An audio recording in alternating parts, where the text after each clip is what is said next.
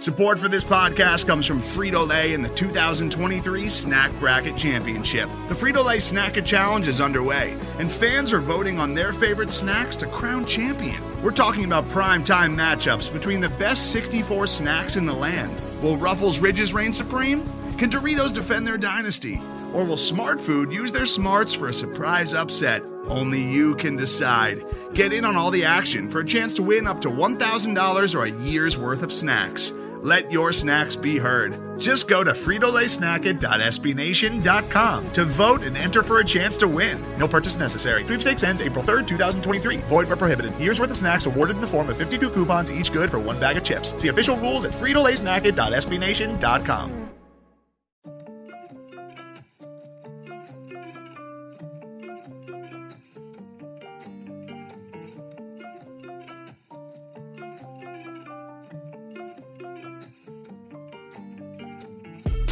What's good? What's going on? Welcome back to another episode of the Hog Saving Podcast, powered by SB Nation. You can find us at hogsaving.com, at hogsaving on Twitter and on Facebook. I am your host, Molly Mo. You can find me at Twitter at Let Maul Tell It. Do not forget the U. On the show today, man, you know why we're here. Previewing the San Francisco 49ers and the Washington Commanders, man. Yes, I know what you're thinking. We might as well look forward to Cleveland. Or you could be like one of my friends, right? He was on the show, so I'm not going, you know what I'm saying? I'm not going to go ahead and hide his name, but Montel, you could be like him and think immediately after the Giants game that the season is over. They peaked, and then a couple days later, text your best friend or one of your good friends and be like, "Hey, I think Washington finna beat the Niners." You could add one or the other, you know. I'm not gonna sit here and lie to you though. I think that Washington is in a position where they are capable of keeping this game close. So I do want to say that part while I am making fun of my boy, but I do think Washington has a chance to make things close. On the show today, mind you, we do have Niners Nation's Rob Guerrera coming through. He's going to be able to, you know, bring some. We actually just have an open conversation. But he's going to be able to bring some perspective to the Niners side, and whether or not that he believes that there is a letdown opportunity for the Niners, specifically Brock Purdy as well, knowing his situation. So. Knowing the situation of a rookie and knowing the situation of him being exposed to new defenses, new coverages, and things like that, and how he may react or may not react in that regard. So again, Rob is joining us in a few minutes. But first and foremost, make sure you hit that like. I said like. I'm thinking I'm on YouTube. Make sure you hit that subscribe button if you are not subscribed to the Hog Saving Podcast. It's definitely appreciated. A review will help go a long way as well. So, but at the same time, nevertheless, we do appreciate you just listening in that regard. So never take that for granted on my side, man. And happy holidays, everybody. For real. This has been, personally speaking, for those who listen daily or whenever the episodes drop, personally speaking, my first season with the Hog Saving Podcast and SB Nation Podcast Company or group. Man, it's been good. It's been real good. And I'm appreciative of the opportunity. I'm appreciative of, at least what I've been able to start here. I appreciate everybody who has tuned in, those who have tuned in each and every episode, those who have tuned in occasionally, and just genuinely like the content, and just like the conversations and just like the analysis and or viewpoints and perspective, all those things, all those words, all those adjectives that describe this podcast. We definitely appreciate it. I appreciate it first and foremost. I think that's the biggest thing for me. So yeah, happy holidays, man. And if you don't check back in until New Year's or check out the New Year's, happy New Year to you as well. But we are not done. We will be back next week as well. Pro Bowlers.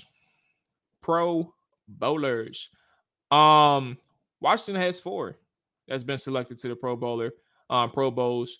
And that's Jonathan Allen as a starter, Tressway as a starter, Jeremy Reeves as a starter.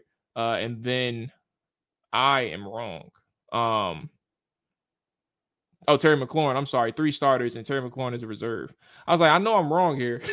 So we got 4 that's been voted to the Pro Bowl, 3 as a starter, 1 as a reserve, and Terry McLaurin. I'm not too mad at the people in front of him. AJ Brown is 1, and I believe maybe Justin Jefferson, I think, is the other one. I'm not too mad at that.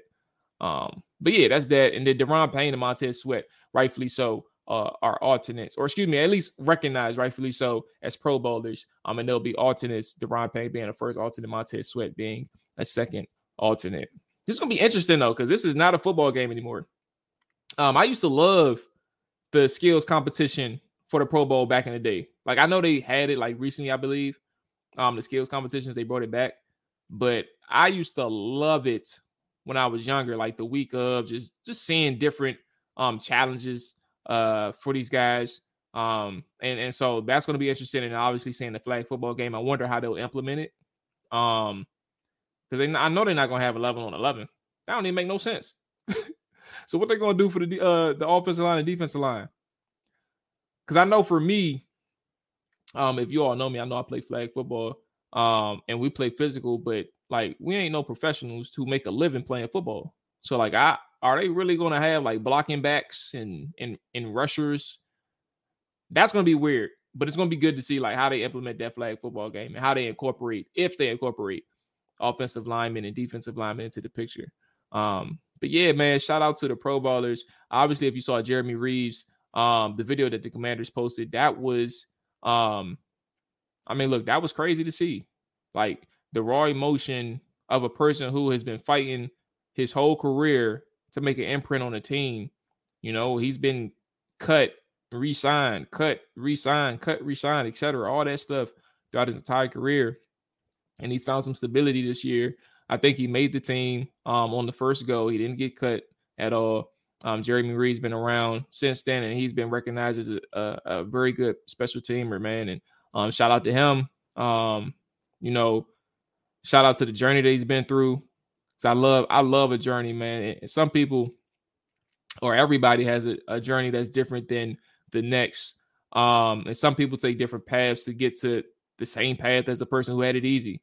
And that's what makes people different, and that's what breeds different competitors. And Jeremy Reeves getting recognized for his journey. I mean, not literally his journey, but getting recognized, knowing, what he's been through compared to, other individuals who may have not had that same path. And to be recognized as one of those better guys from the fan base and from the fans of the NFL and from the coaches or whoever else votes on the Pro Bowl. That's a good nod, man, to be a starter for special teams as well. So shout out to him. We didn't do a after further review from the Giants game.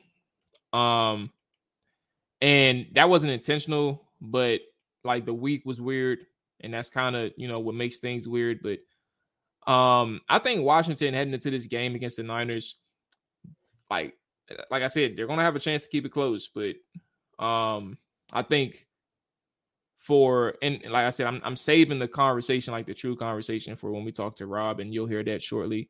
But I think that there's like several opportunities that you can take from the Giants game and learn offensively. The main one, because I didn't mention this as my key when I talked to Rob, but the main one being able to stick with the ground game and like run the ball and tote, like the way that they've been able to develop their downhill run game, whether it's power, counter, duo, like the way they've been able to develop in that aspect. I think that, when you go up against the Niners, right, and about that front seven altogether, I think that they are obviously one of the better pass rushing units, and they're just generally a fast team. Ron Rivera even acknowledged that, like, they are a fast defense.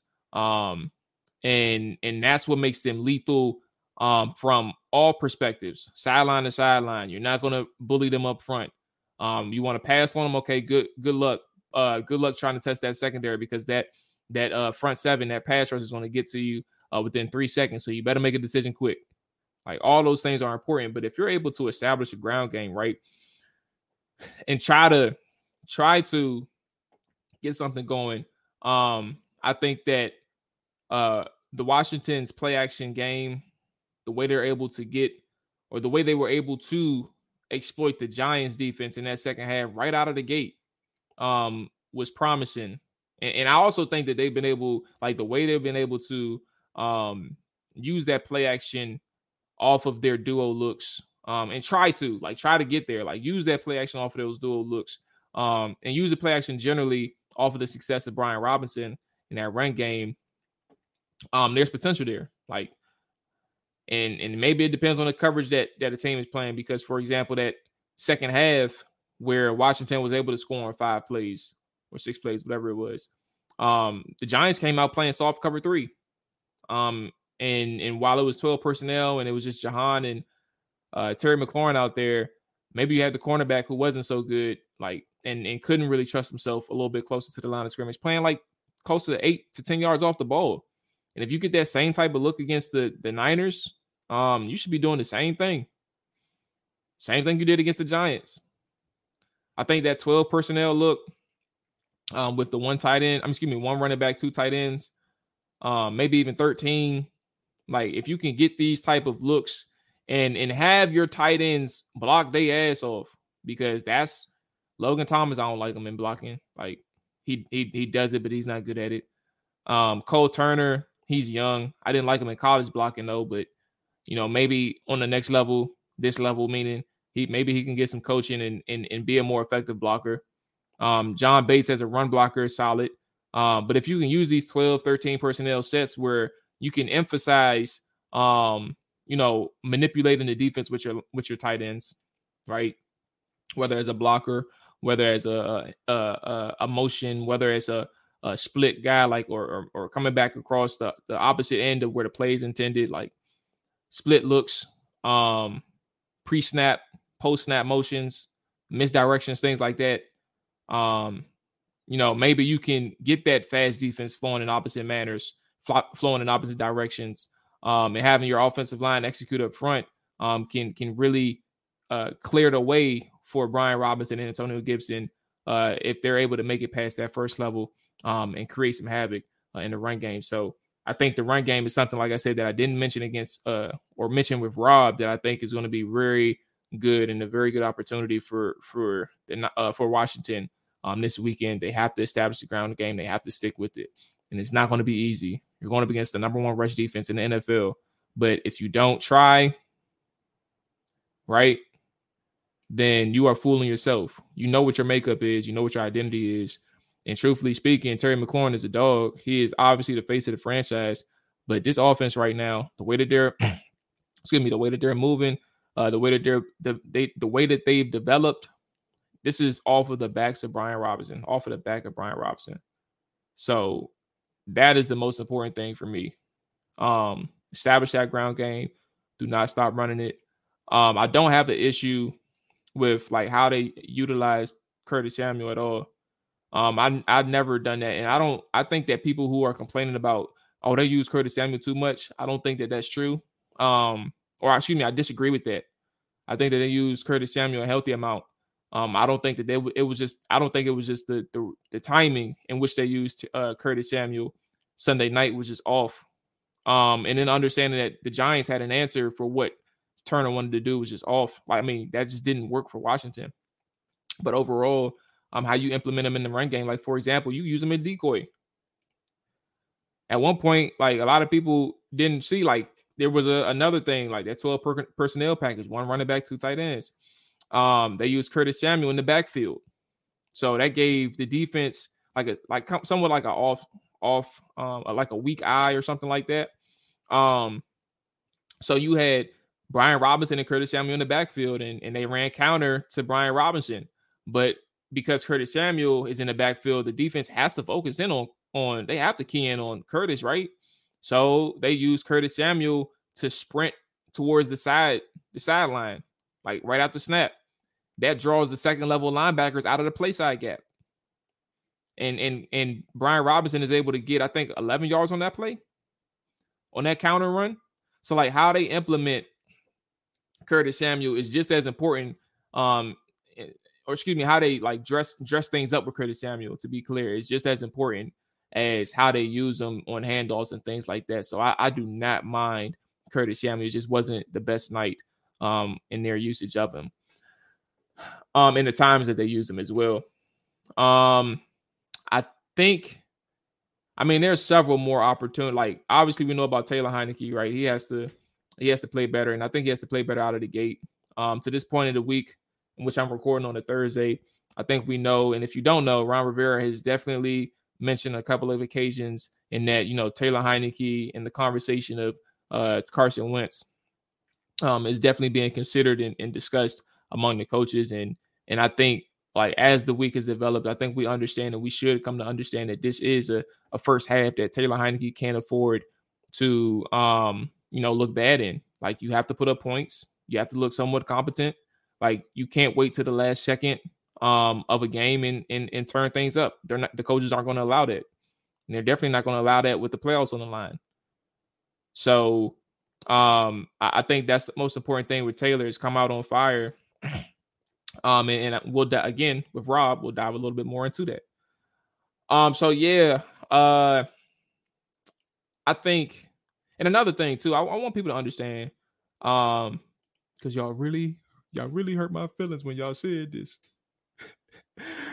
But no, when I want people to understand, like, there was a person who made a comment just like saying they're not listening to anything, any podcast, any commentary related to a conversation about quarterback, because Taylor Heineke is 5-1-1. Why are we talking about a quarterback change? And they said this before the Giants game, and I've been telling you all, if you've been listening, again, remember, you know what I'm saying? I appreciate everybody who listens every week. I appreciate everybody who listens every episode. But if you've been listening, like, we've been talking about Carson Wentz for several weeks. And my main thing was the pressure will be on when Carson Wentz is officially backing up Taylor Heineke. I have always said that. I have continued to say that.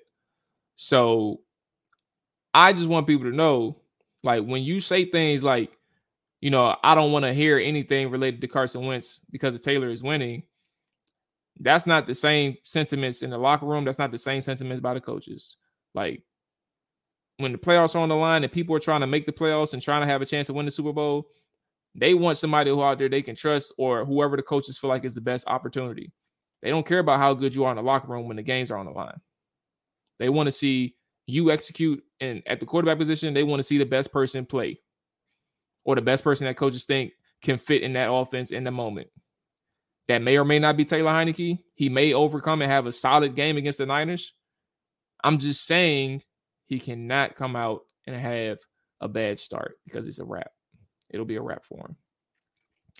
That's going to wrap it up for me on the front end. Up next is the conversation with, by the way, I'm sorry, score prediction.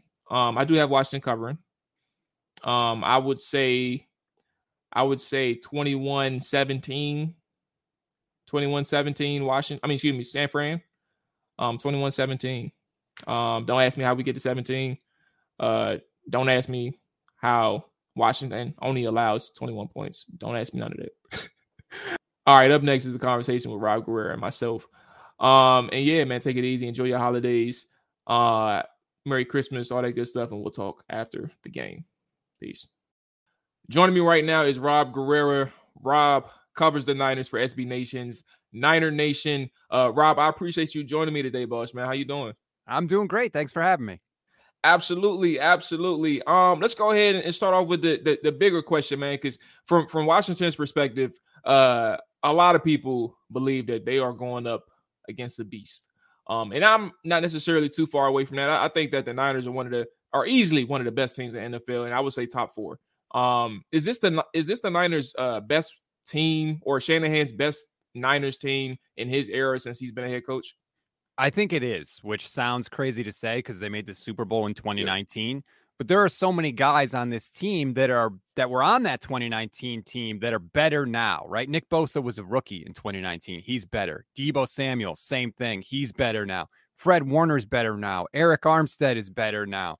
They have Brandon Ayuk now, who they didn't have. So Trent Williams also, I should mention that. Thank you very much for him, by the way. So I do think that This is the best team they've ever had. Now, Brock Purdy is there, so that's a huge question mark. But other than that, I would say, yes, this is the best. So, like, the identity, like Shanahan, brilliant offensive mind, obviously, and then D'Amico Ryans from everybody else's perspective, like you all knew about him, but from everybody else's perspective, came out of nowhere. Like, top defense in the NFL, number one. And we know like defenses travel, and that's like no question moving forward throughout the rest of the season. And obviously in playoffs, you're going to have a defense. But what is like the true identity of the 2022 Niners? Is it that defensive side of the football, or is it more of a mix because of what they're capable of doing on both sides of the football? Since they've gotten Christian McCaffrey, the offense has picked up. They're scoring 8 more points a game, but I still think the identity of this team is the defense. It's such a comfort for Kyle Shanahan. He knows if the offense gets off to a slow start, even if they have a turnover early, that defense shows up every week. They play at an incredibly high level, and this year they're doing something that they haven't done, and that's turning the ball over. They have more interceptions. They have 14 interceptions this year and 12 touchdown passes allowed. That's how good this team is at turning the ball over. There's only been 2 teams all year that have scored more than 17 points against them. The identity of this team, even though Kyle is a great play caller, it's definitely the defense led by D'Amico Ryans. Yeah, like what really surprised me, now I'm a gambler. I don't know about you, but I'm a gambler, and what really surprised me was like it was 2 games, and it was for and against. So the first game was the Chiefs game. Now I had complete faith in the Niners at that point. And I knew eventually they would turn it around. So I thought that was the turning point. And obviously that was one of those games where you go up against a high, fast offense, Andy Reid led offense, Patrick Mahomes, and boom, that happens. And it's a little bit surprising because of how they took off. And then you look at the Dolphins game, another game where like I had money on both games is why I brought up that part. And I had both in favor of the Niners, and like that second chance to face some similar team as the Kansas City Chiefs, a fast offense. Like everything about that offense is speed. And you have a Niners team who was able to create those turnovers and really shut down a Miami Dolphins offense like that. Like seeing something in that essence. And matter of fact, beating the Chargers 22-16. Like, how do you see these teams like moving forward and just understanding where your defense is now and like projecting throughout the year? Is that something where you're completely confident that this is a Super Bowl caliber defense to the event of like that? The Eagles doesn't scare me, the Cowboys doesn't scare me, and whoever comes out of the AFC, they don't scare me at all either.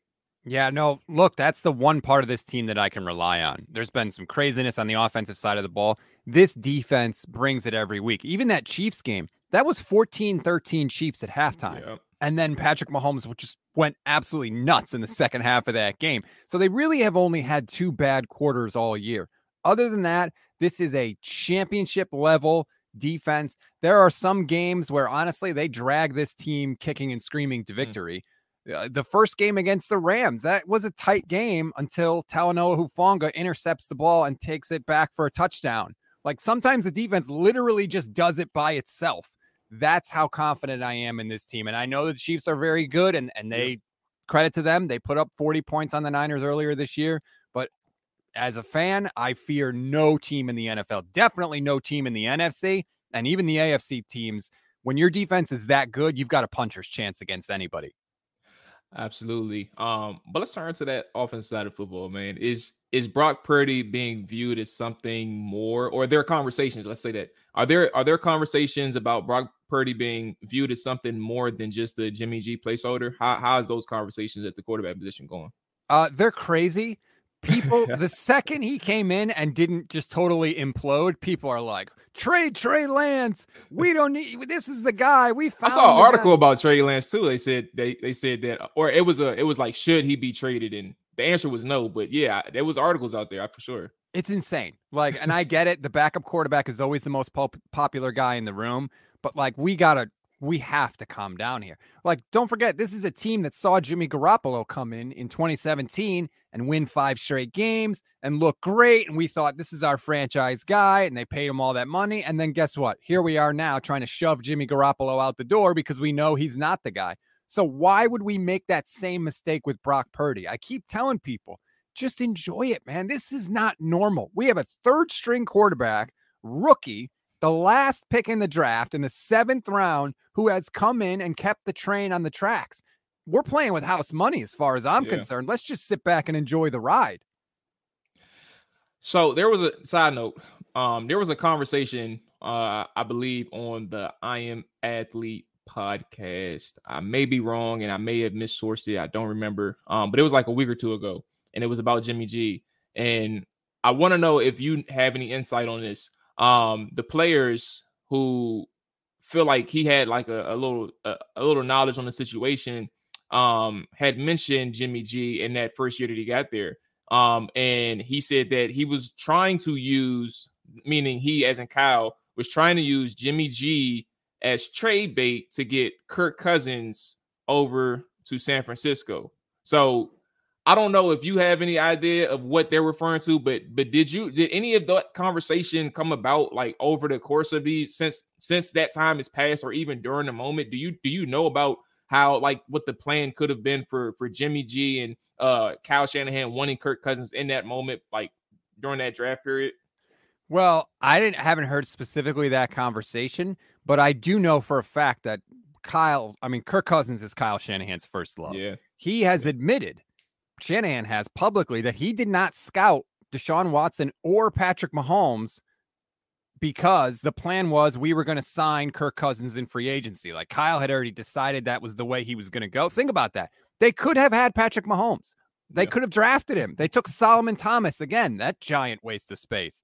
They could have had Mahomes, but Kyle was so focused on Kirk Cousins that he didn't even scout him, which goes on Kyle Shanahan's football tombstone forever because that's franchise malpractice. But that was the plan. And then Garoppolo kind of just fell into his lap. And we know that even after those 5 games, like, Kyle wasn't really totally sold on Jimmy Garoppolo. He really only got into the game at all that year because the guy that was playing quarterback got hurt.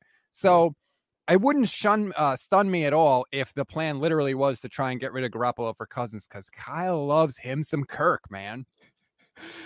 Yeah, he does. But I would like, how about this? Because you had mentioned Mahomes, right? And obviously to this point, we know, like, Patrick Mahomes is who he is, right? That's undoubted talent, whatever. But knowing how the team is currently, would you take the type of team that you have now, or would you take Patrick Mahomes drafting him? Would you take Patrick Mahomes in that year versus what you have now?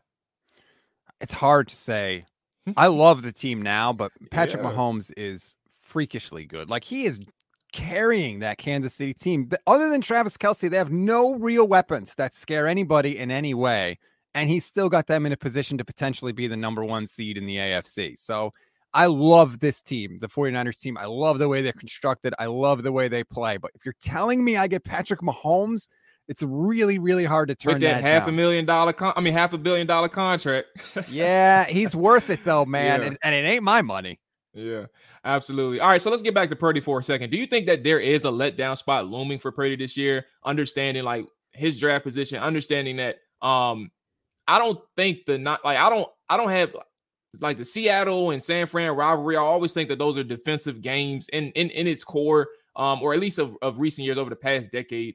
And like, I think that's the only defense that Purdy had really had to go up against that was kind of going to challenge him, because they knew who Kyle Shanahan was. But what do you think about the last 3 games, at least in the regular season? Is there a potential letdown spot for him? Commanders may be the most solid defense that he's going up against. Yeah, I think they are. I mean, what, you guys are 4th in yards allowed this year. That's incredible, allowing less than 20 points a game.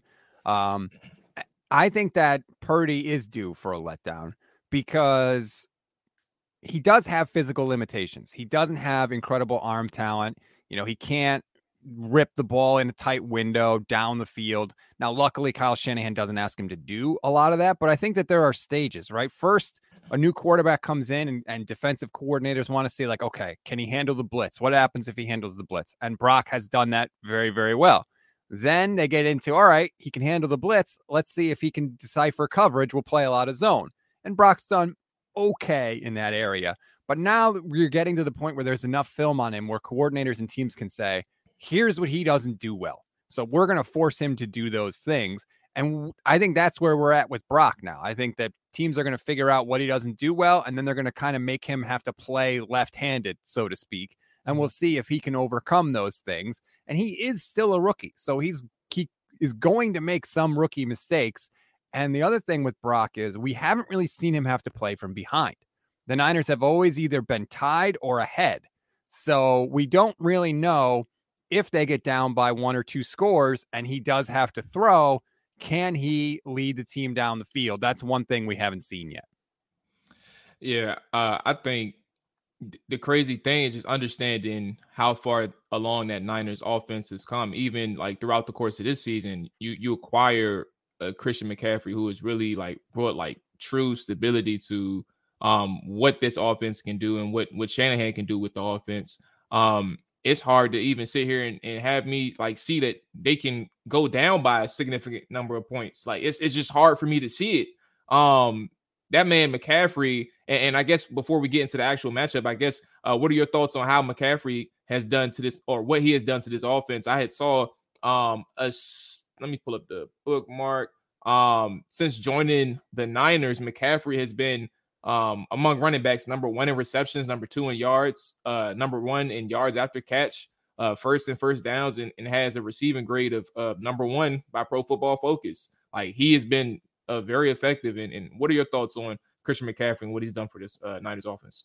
I think he saved the season, honestly. Last year, the offense was struggling, and Kyle Shanahan put Debo in the backfield, and that totally transformed their offense and helped them get back into the playoffs. This year, I think the move was trading for McCaffrey. I mean, you laid it out there in all those statistics. He has completely become maybe the focal point of the offense because he's so versatile that he doesn't give anything away. Him being in the game doesn't tell you, okay, they're automatically going to run. They're automatically going to pass. He can line up anywhere. He can line up out wide. He lines up in the slot. He can go from the slot to the backfield or vice versa. He's so versatile. It can do so many things that the defense can't narrow down what they think the Niners are going to do. And so they just attack you from everywhere. And I was skeptical when they made the trade because they gave up a lot. They gave up a second, a third, and a fourth this year, and a 5th round pick next year. But I have to say, he has been worth all of those picks. And every 49ers fan now is just holding their breath that he is healthy for these last 3 games and can get to the playoffs physically ready to compete. What are the Niners community saying about this Commanders matchup? Whether fans, players, coaches, etc. What's the word on the Commanders matchup? I think that we would be a lot more nervous if they hadn't already clinched the NFC West. Knowing that, I think it's more like, yeah, we want to win. We think we should win, but if we don't, it's okay. But I keep telling people, and you tell me, I think this defense is legitimate. I think this is not going to be a pushover game by the 49ers at all. And if it's close, I feel like Taylor Heineke can work a little magic late in the 4th quarter. The Heine dust, as they said on NBC Sunday night. Look, to answer your, I don't. So the defense, I definitely trust. I think that they're a top 5 defense, but I had made this comment this week and really like the week before. Like, I think that there's levels to understanding what an elite defense is. And truthfully speaking, in today's league, I really think that there's like 2 or 3 elite defenses out there. I don't think that Washington is one of them. They have holes already. And that really goes into the cornerback spot and linebackers. Like, there's not enough depth at the linebacker spot. You've lost Cole Holcomb essentially for the year. So you're dealing with Jamin Davis, obviously, but John Bostic behind him and David Mayo behind him. And David Mayo, when he's on the field, can get exposed, especially if you have like the personnel packages to exploit that, meaning like the tight ends and stuff like that. So you can really exploit David Mayo in that regard. Jamin Davis is solid and he's continued to develop. But like 2nd and 3rd level of your defense, you're good. You're playing good. But when it comes to people with talent that can exploit it, as in the Niners, last week, I really didn't even understand how the Giants didn't do too much at all. So that's not a concern, but the Niners had the potential to exploit it. In previous weeks, the Vikings had potential to exploit it. That's kind of where I'm like, all right, I definitely like this defense and I definitely like what they can do in the run game without a shadow of a doubt. But if you meet the right team, you may have some issues that day. And that's kind of where I'm a little hesitant. But as it relates to Purdy, and understanding like the challenges that a rookie quarterback can face when they haven't seen it all in the NFL, I think that there's opportunity for Washington, but it really has to come down to creating turnovers. Like, you all are dominant on offense, especially with the mastermind that's kind of directing everything. And obviously we know you have a solid defense, but it really comes down to turnovers and being able to prevent them from the offensive side. Taylor Heineke, who has a lot of turnover, I don't want to exaggerate, but he has plenty throughout the game. Turnover-worthy plays, and then a defense who needs to force some, because last week against the Giants, they really needed it, and nobody was able to come through. So that's kind of the conundrum that Washington side faces. Like, can they do X, Y, Z? It's not like we're confident they can do it. It's can they do it, as opposed to like, I'm confident that it can get done. So I don't know, man. We'll see, especially from my side, because it's hard to put faith in the team that, you know, when you have the expectations. For example, like, they were clearly better than the Giants Sunday night. Like, from a roster perspective, like, you know that they're the better team, but then you get out coached. And when you get out coached, now your players are like, what's going on? Like, we're trying to execute, but it ain't working because they're getting out coached. And like, those are the layers. And that's where like you kind of get into these questions, like, can they do these things? And you just never know, because you never know which cog is going to let down the team. So that's kind of why we're 7-6-1 as well. You got screwed at the end of that game, though. We did. It was definitely. It's crazy though, because, you know, hey Rob, when it happened live, I thought it was good defense. Like, I didn't even question it. Like, I was like, wow. I was like, oh my goodness. I can't believe we just lost. But then you see the replay, and then I see the replay, and I'm like, I'm looking at the guy holding on to the man and pulling him, and I said, you mean to tell me that this just happened and not one ref called a flag? Brutal. But you're calling penalties for illegal formation? Like, what are we doing? You know what? I'm gonna calm down. Yeah, nah. I definitely said after the game that whoever was responsible for making the judgment call, making or not making that judgment call, they do not need to be coaching or refereeing in any postseason games, because that was egregious. That was an egregious error. But that's all I'm gonna say, because I can talk about that for 30 minutes. All right. So Heineke, I mean, you spoke on it to an extent. Is this something where like you all are? How do you all view Heineke? Because like we have varying opinions. A lot of people, especially this year, tend to lean on, you know, the fact that they're winning with them, but not much tangibles in terms of like his performances. Like, obviously he does really good in crunch time. When the pressure is really on him, he's able to deliver for the most part in some occasions. But at the same time, like from a quarter 1 to quarter 4 game, it's mixy. But how is the Niners community thinking that they can really take advantage of this offense for the Commanders? I think you said it. Like, he's up and down throughout the game, and then something happens in the fourth quarter where he seems to take his game to another level. So I think a lot of 49er fans think essentially like, hey, the game plan is kind of the same. Like, let's get up, and ideally get up by multiple scores, because when you get up by multiple scores, that's how this defense is built to attack you, because they have pass rushers coming from the front 4, and they can leave 7 back in coverage, and they do not give up a lot of explosive plays. So you're going to have to consistently get the ball out quick and make the right decision over and over and over again, and go all the way down the field in small chunks. And you're going to lose time as you do that. Hopefully the offense can continue to score. And so I think the thinking from 49er fans is get up by multiple scores and let this defense go to work. And same thing for defensively. Where are you all at in terms of how the offense can attack the Washington defensive front and defense altogether? Well, that is going to be the challenge, because I think that Washington's going to be able to slap the run game a little more than the 49ers have faced recently. And so that's going to put more on Brock Purdy's shoulders. You tell me, is Chase Young going to play in this game?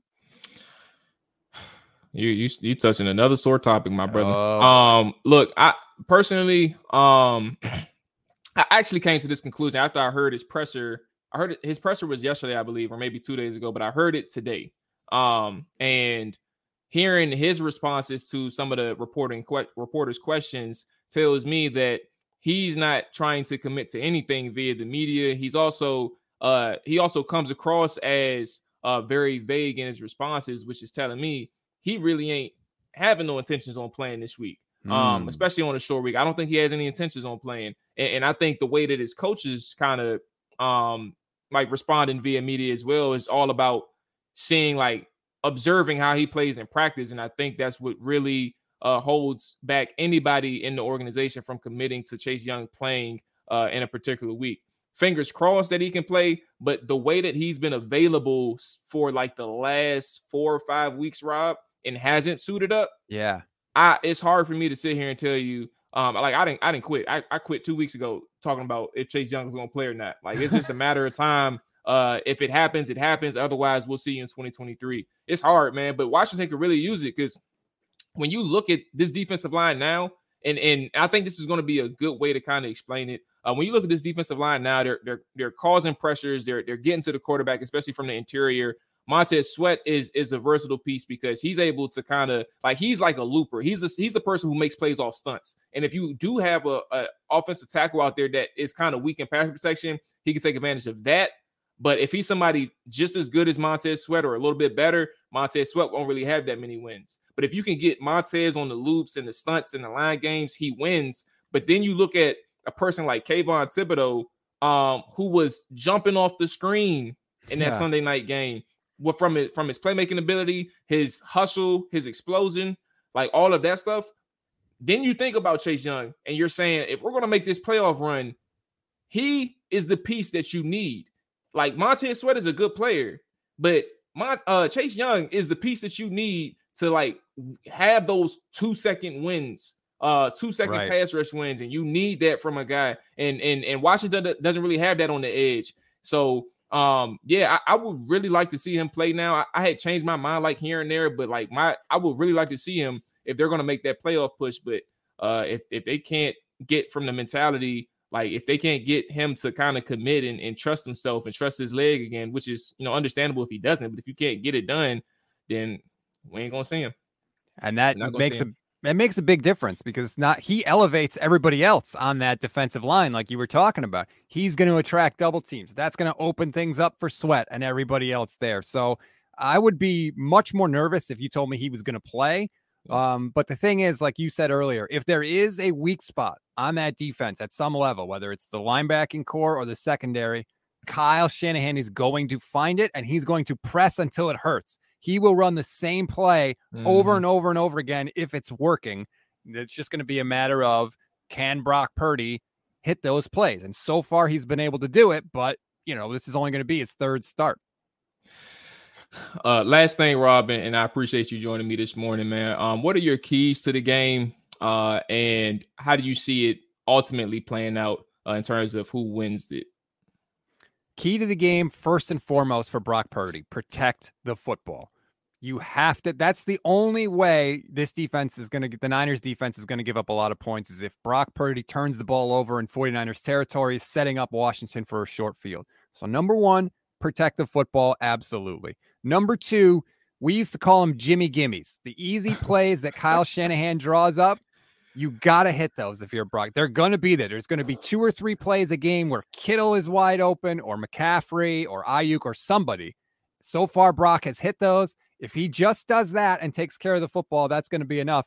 And then defensively for the Niners, continue to turn the ball over. They have been phenomenal at it. Like I said, more interceptions than touchdown passes allowed. You get a couple turnovers, make life easier for Brock Purdy, give him some short fields, and those 3 things should be enough for the 49ers. What do you think your keys to the game are? I personally think that it comes down to Heineke, like, just trust himself. Like, I think at this point, he doesn't have anything to lose. Like, you are on your last leg with your coach. Like, in terms of starting, like, the team loves him. It is what it is. But like, if you ain't producing, like, they trying to make the playoffs. They don't, like, playoffs don't care about feelings. Like, they want to make the playoffs. So for Taylor, he has to trust himself. He has to trust his teammates. And he has to fire the football. Like, if you're going to, if the Niners give those opportunities to exploit them, and Scott Turner calls up a play call where that that second level receiver, whoever's running that route, may be open based on whatever coverage or whatever. You make that throw. Don't settle for the check down, and don't force it into double coverage. Like, find what works and trust that. And if you do have those shot plays, give your receivers opportunities. Like the one-on-one to Jahan Dotson. That Jahan Dotson was like the safety was still in phase with Jahan Dotson. Jahan didn't have a step on him. So he gave that opportunity to Jahan Dotson, and Jahan made a play for him and made a play for that offense. Like, these are going to have to be the plays for for Washington to really overcome a Niners defense who, like you said, and like I believe, is the best defense in the NFL. But you have to challenge them when those opportunities are around, because the receivers for Washington are playmakers. It's the offensive line that has the issues. It's the quarterback who has the issues. But how do you get the receivers opportunities? Is giving them those shots when it warrants. So really, Taylor is going to have to believe in himself.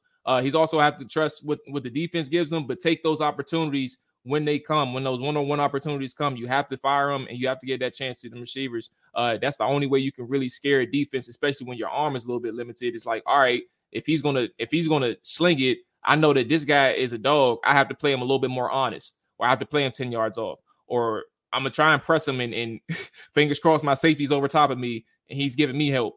So those are kind of the things. That's the first thing with Taylor. Second thing is interior offensive line. And offensive line altogether, man. Pass protection has been an issue all year.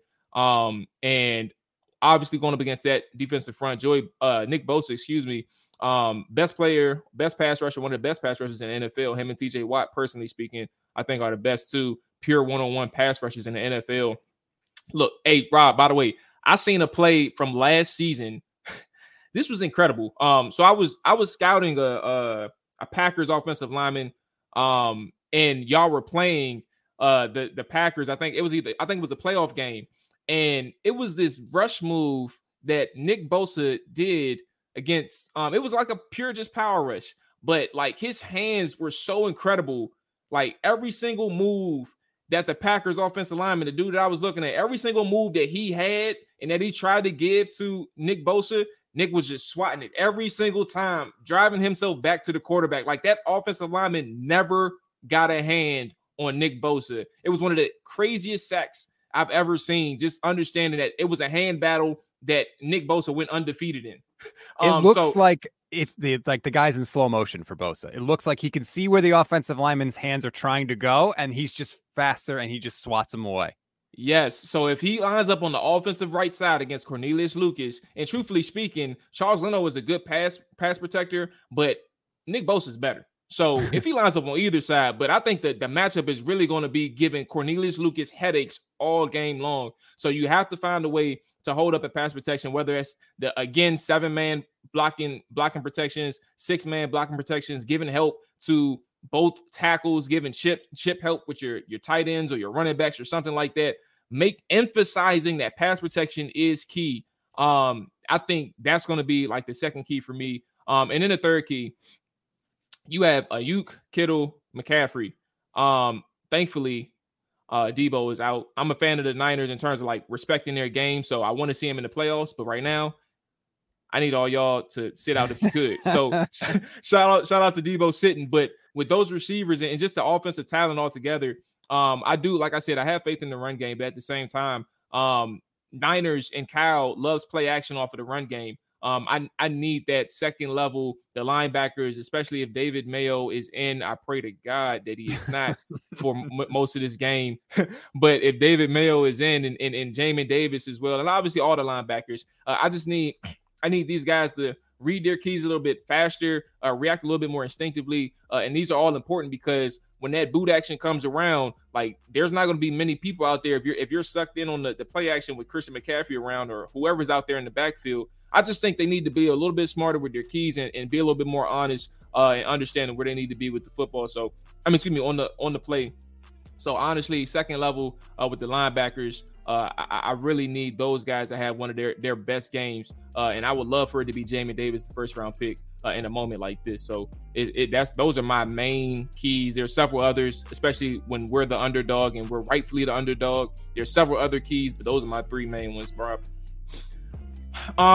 As always, like I said, I appreciate you and I appreciate everybody for listening, but I want to give Rob the floor to plug anything and everything that you got going on, man. The floor is yours. Oh, I appreciate it. Thanks for having me. Look, we got pods every day at Niners Nation. We got short pods in the morning, 49ers in 5, which is just like a 5-minute update on everything happening with the team. Then we got long form shows every other day after that. And of course, after the game, we live stream the instant reaction show, YouTube, Twitter, Twitch, all that stuff. Sounds good, Rob, man. Enjoy your weekend. Enjoy your holiday. And if I don't talk to you the new year, man, enjoy or happy new year, all that good stuff, man. And, I would say I wish y'all luck, but not well, right back at you, except for the luck part.